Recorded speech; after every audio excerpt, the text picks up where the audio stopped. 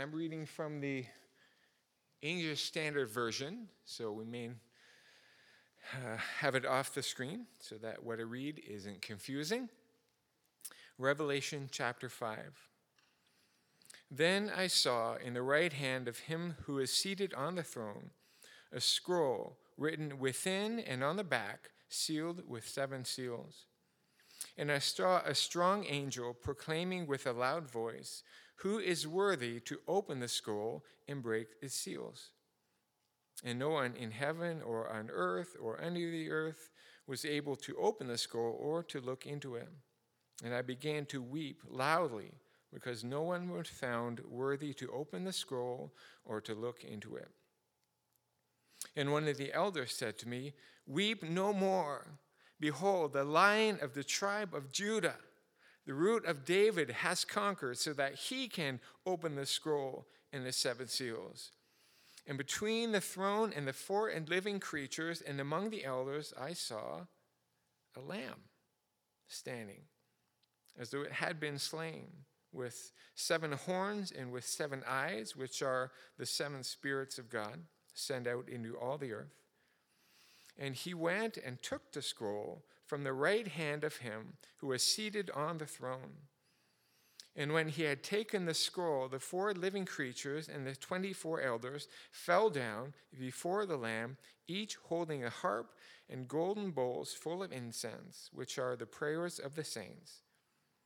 And they sang a new song, saying, "Worthy are you to take the scroll and to open its seals.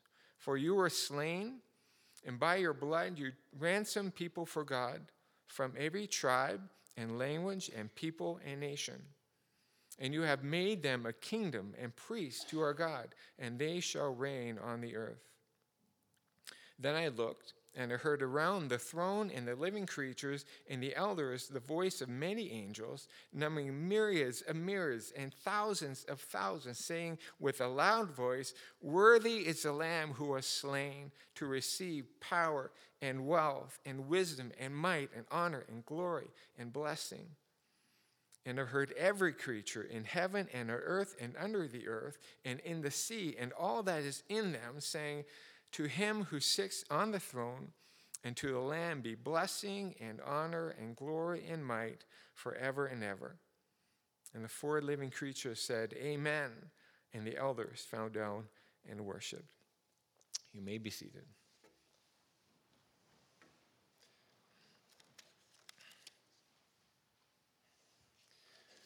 In their movie, Monty Python and the Holy Grail, King Arthur and his knights come upon, hey, where are you going?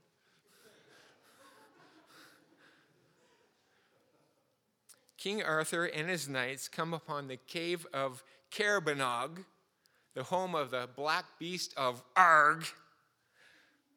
Arg, good name for a beast. Yeah, I know. The cave has a garden beast with nasty, big, pointy teeth. And when they come to the cave, they discover that beast is a rabbit. And after laughing at it, Arthur sends a knight to kill the rabbit, but it is the knight who dies, decapitated by the rabbit. And then knights attack and are routed, and King Arthur shouts, "Retreat!" The rabbit has his own Wikipedia article. And it includes a line, "The killer rabbit is a fictional character in the Monty Python film." So for all of you who are afraid that the rabbit of Caerbannog was real, that's comforting news. The article also says the rabbit is now used as a metaphor for something ostensibly harmless, which is in fact deadly, like a lamb. In this passage in Revelation, we see the Lamb of God, Jesus, but not as we're used to considering him, but as a judge who is about to unleash a series of devastating plagues on earth. The Lamb is deadly. So chapter 4 and 5 of Revelation belong together as a single unit of text. We see the worship of God in 4 verse 11, of the Lamb in 5:12, and worship of both in 5:13. But there's a song sung to the Lamb in chapter 5 verse 9.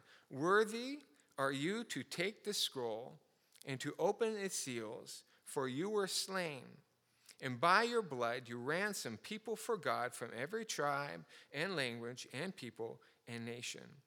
And you have made them a kingdom and priests to our God, and they shall reign on the earth.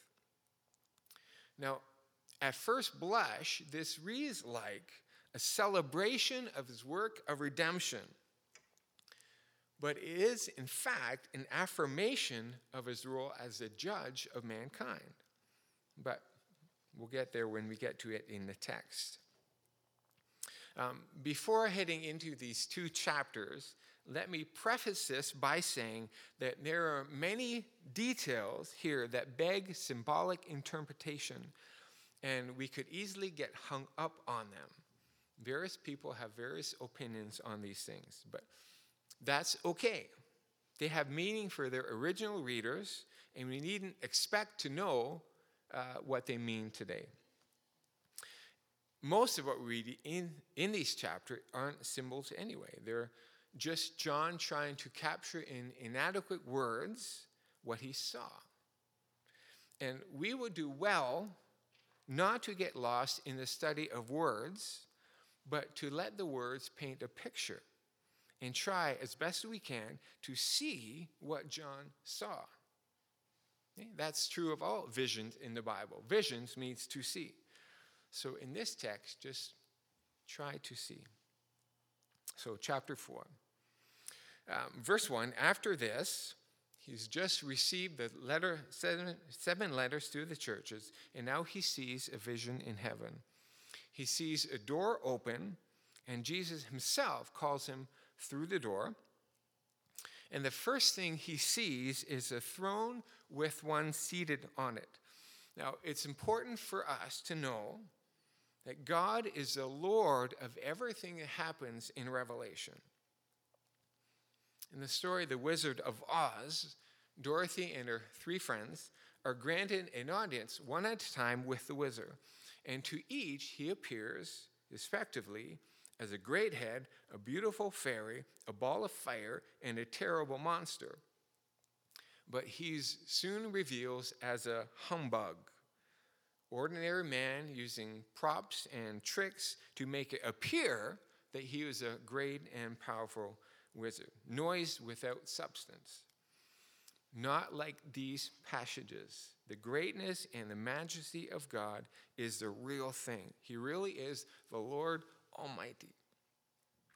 And the one on the throne had the appearance of jasper and carnelian. Precious stones are all John can think of to compare him to. And around the throne was a rainbow that had the appearance of an emerald, like a precious stone, like a sundog around the brilliance of the throne. Around the throne were 24 thrones, and seated on the thrones were 24 elders, clothed in white garments and with golden crowns on their heads. Now, who are these 24 elders?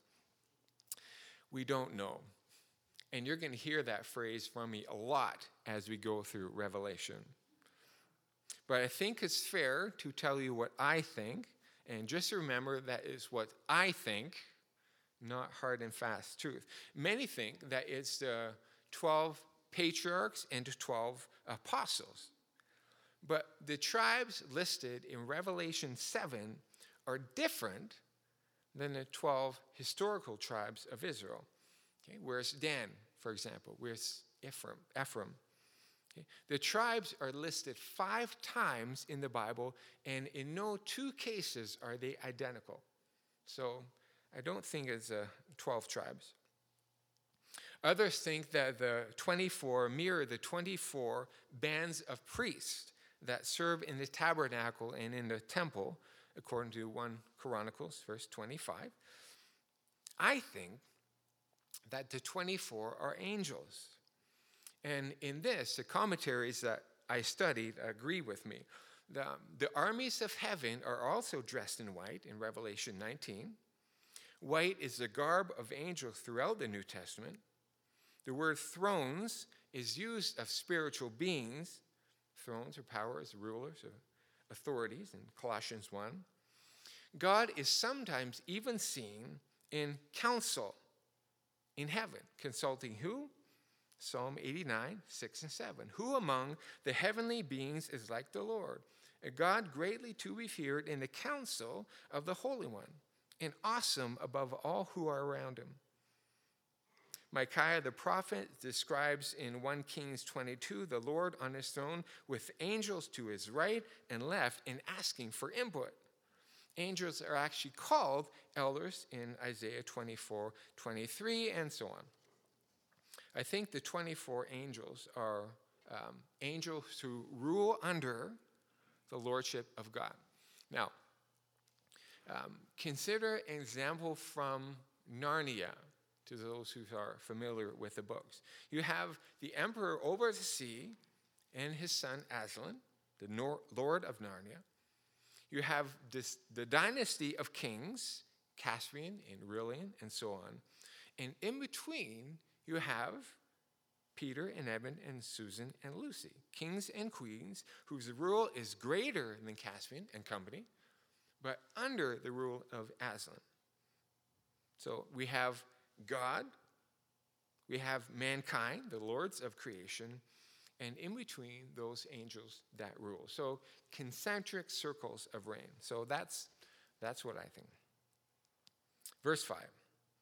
From the throne came flashes of lightning and rumblings and peals of thunder.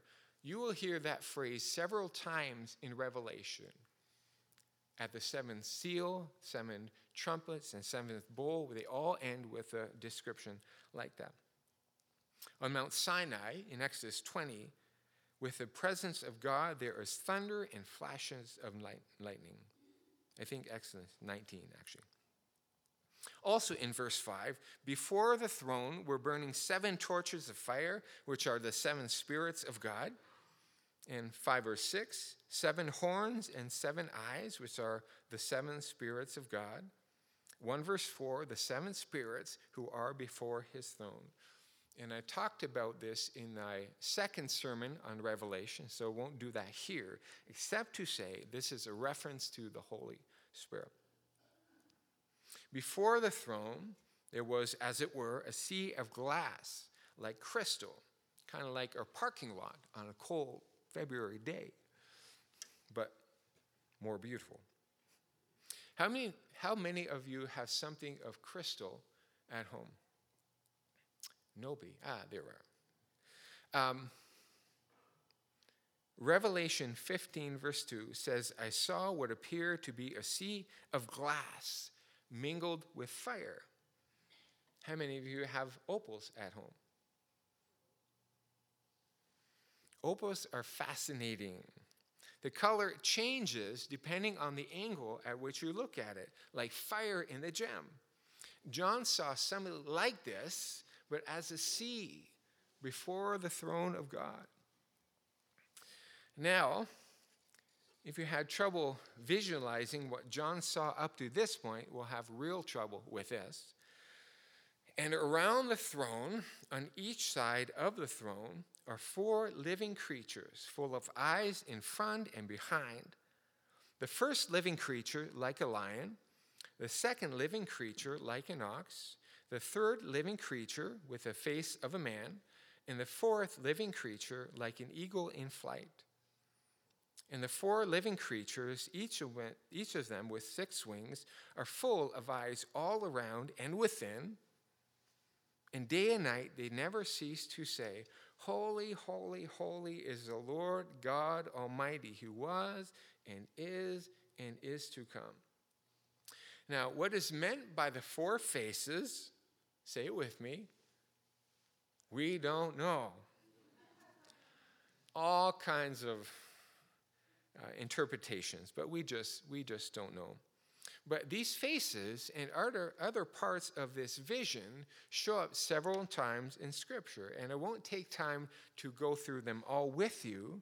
It's on the back of your bulletin insert, by the way.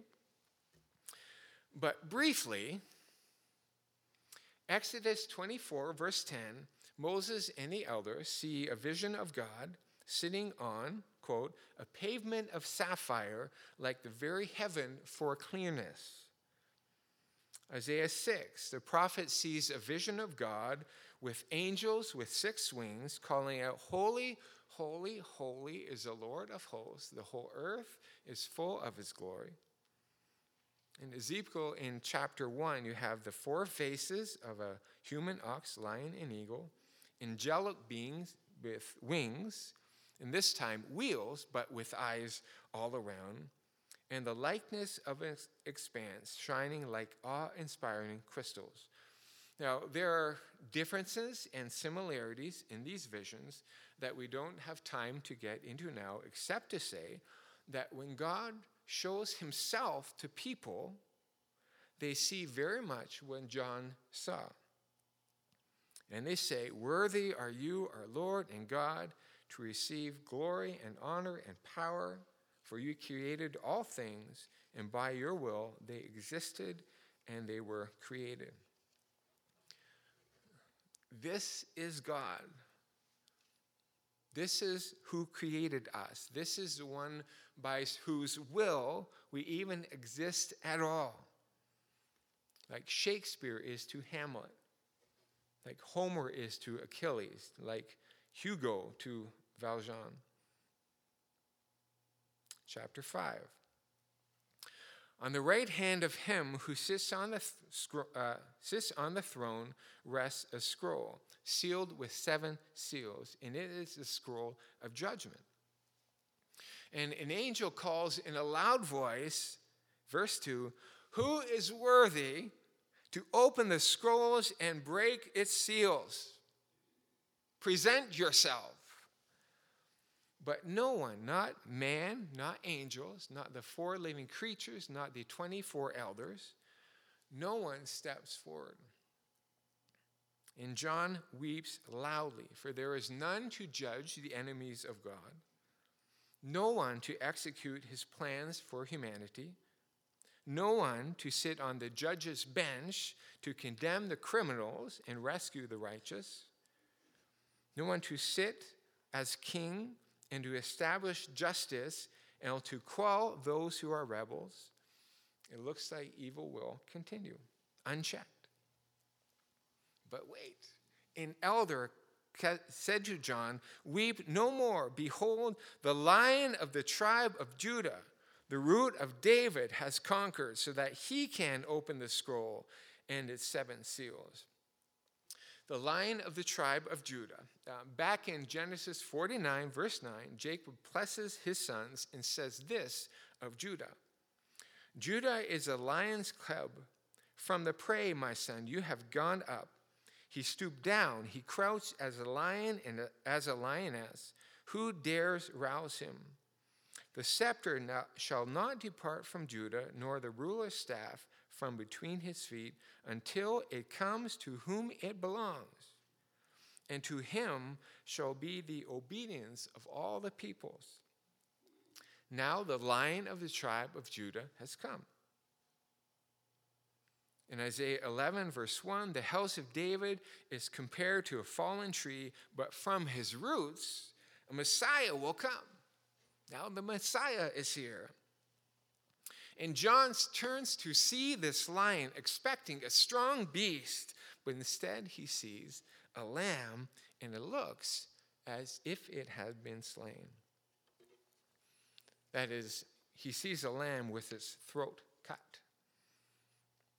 The lamb was the main imagery for the Passover feast, where the blood of the lamb on the doorpost meant that the angel of death passed over the home, and the life of the firstborn in the home was saved. In Isaiah 53, the Savior is described as a lamb led to the slaughter. It's the blood of the lamb that saves, and it's the cutting of the throat that killed him. John sees a lamb with his throat cut, and it is, of course, a gruesome sight. The lamb has 7 horns, symbolizing strength. He also has 7 eyes. Zechariah 4, verse 10. These 7 are the eyes of the Lord, which reigns through the whole earth. So the 7 eyes of the Lord are now the 7 eyes of the Lamb. And he takes the scroll of judgment from him who sits on the throne. All authority in heaven and earth has been given to me, said Jesus. And as soon as he takes the scroll, the living creatures and the elders fall down before him, as they did before the one who sits on the throne, and worship him. Let me call you back to the picture. See? Visualize this. A throne is in heaven of mind-blowing majesty, like precious stones. So brilliant is got a rainbow around it, a sea of glass like crystal mixed with fire, celestial beings, themselves awesome, falling down in abject worship, all heaven, all angels waiting with bated breath, John weeping until a lamb appears near the throne and approaches him who is worshipped, takes the scroll from his hand, and is himself worshipped by the awesome elders and the living creatures and all living things. Now, even as I wrote this, I couldn't paint a mental picture, and this on the screen behind me pales, but and all the angels worship. Worthy is the Lamb who was slain to receive power and wealth and wisdom and might and honor and glory and blessing. Then all creatures, men and angels, worship both the one who sits on the throne and the Lamb with the same breath. They consider them equally worthy and ascribe to them both blessing and honor and glory and might forever and ever. And the 4 living creatures say amen. The 24 elders worship. This is an amazing, amazing thing. Maybe especially for John, who walked this earth with Jesus of Nazareth, the Lamb of God, to now see Jesus as he really is, with heaven erupting in worship of him. Now, let's backtrack to verses 9 and 10. And they sang a new song, saying, "Worthy are you to take the scroll and to open its seals, for you were slain. And by your blood you ransomed people for God from every tribe and language and people and nation. And you have made them a kingdom and priests to our God, and they shall reign on the earth." These verses, 9 and 10, are the theological center of the whole book of Revelation. All of Revelation is an outworking of these 2 verses. Christ was slain to redeem his church. By his blood, he bought us and presented us to God. We will reign with Christ. Wonderful, too wonderful for us to imagine until we get to the other side. But what did his death enable him to do? What would the fact that he was slain make him worthy to do? Worthy are you to take the scrolls and to open its seals. And what was in the scroll with the seals? Read chapter 6. As the Lamb opens the seals one by one, God's judgment falls. The earth, and in Revelation, the enemies of God are described as those who dwell on the earth. The earth experiences death, slaughter, killing by famine and wild beasts and disease. Death and Hades are given authority over a fourth, 25% of the earth. The created order shakes, the sun and moon become black and red. There's an earthquake, the sky disappears. I've quoted this before, and I shouldn't quote it anymore because it's hard to say. But 2 Thessalonians 1 verse 7 talks about the Lord Jesus who is revealed from heaven with his mighty angels in flaming fire, inflicting vengeance on those who do not know God and on those who do not obey, note that word, obey, the gospel of our Lord Jesus. They will suffer the punishment of eternal destruction away from the presence of the Lord and from the glory of his might, when he comes on that day to be glorified in his saints and to be marveled at among all who have believed, because our testimony to you was believed. We are not invited to accept the gospel. It is something to be obeyed. Jesus is Lord. You can live in submission to that fact, or you can rebel against it, but you are not invited to take or leave it. Paul said this to the crowd in Athens: the times of ignorance God overlooked, but now he commands all people everywhere to repent, because he has fixed a day on which he will judge the world in righteousness by a man whom he had appointed. And of this he has given assurance to all by raising him from the dead. And so for all who disobey the gospel, Revelation 6, then the kings of the earth and the great ones and the generals and the rich and the powerful and everyone, slave and free, hid themselves in the caves and among the rocks of the mountains, calling to the mountains and the rocks, fall on us and hide us from the face of him who is seated on the throne and from the wrath of the Lamb. For the great day of their wrath has come, and who can stand? Jesus is judge as well as Savior.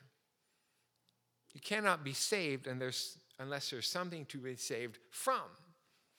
And this book is a revelation of Jesus Christ. He will redeem people by judging those who live on the earth. He will judge the world systems that set themselves against God. He will judge Satan and demons and consign them to eternal destruction. He will judge those who killed the martyrs. The whole book is the outworking of the fact that he is worthy to take the scroll and to open its seals. Now, he is a lion of the tribe of Judah, but it's by virtue of his lambness, he who was slain, that he earns the right to judge. It is by his death that he redeemed the church by taking on sin and death, emerging out the other side. His death is the dividing line between blessing and judgment. Saved people and life on one side, unsaved and death and sin and Satan on the other. Before I came to Calgary in 2000, I worked at a hockey rink and I drove a Zamboni.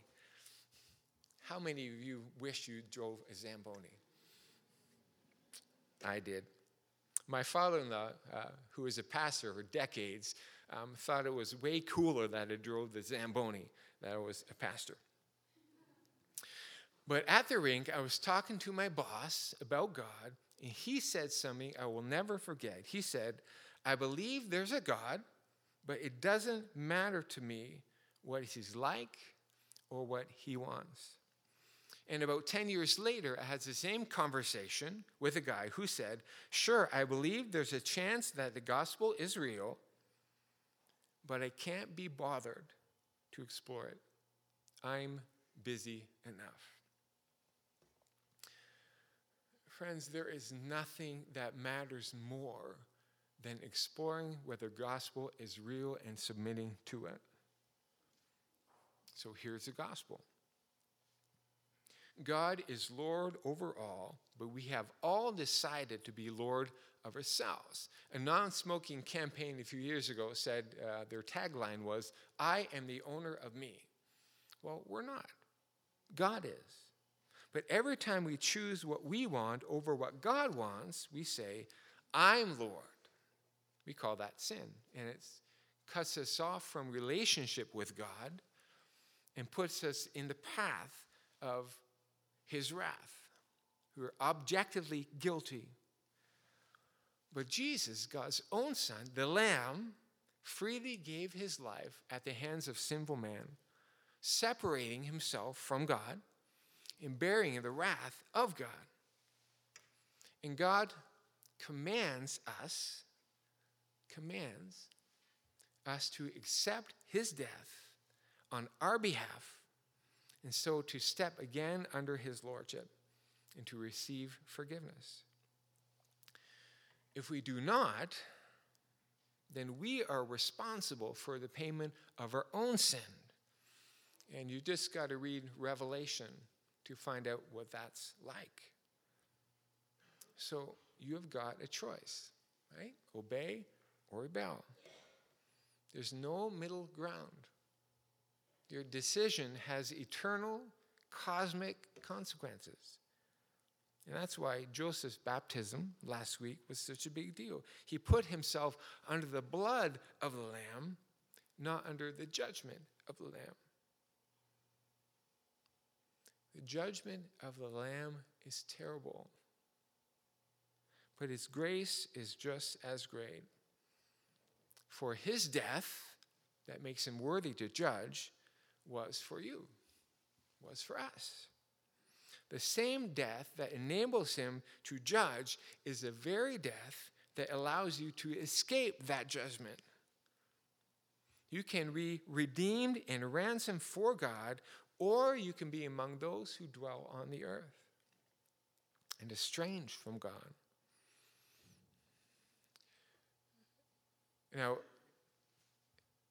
if today is the day that you need to respond to that, talk to somebody you trust. Talk to me, talk to Freddie, the Calgary Flames guy. But do it today. Obey or rebel. You choose. Amen. Let's pray.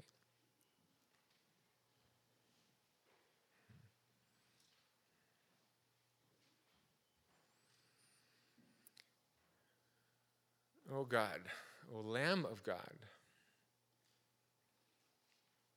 you gave your life for us. We saw, mind-blowing than even this picture of heaven that we saw. We don't know what it means that you, the Son of God, gave your life for us. We don't know, but we're thankful for it. And for us who have chosen to obey, we say, thank you. It's by your grace that we can obey. You have turned our lives around. You have given us life. And for those who are in a state of rebellion this morning, even if they don't know it, to ignore Jesus is to rebel against him, even if they don't know it. I pray that you, by your Spirit, would stir their hearts to accept Jesus on this day and find life starting today. I pray for that. And for the rest of us, and for all of us, help us to go this morning with an awareness of your grace and to live in response to it. We thank you. We're amazed by you. And we pray this in your name, Jesus. Amen. Amen.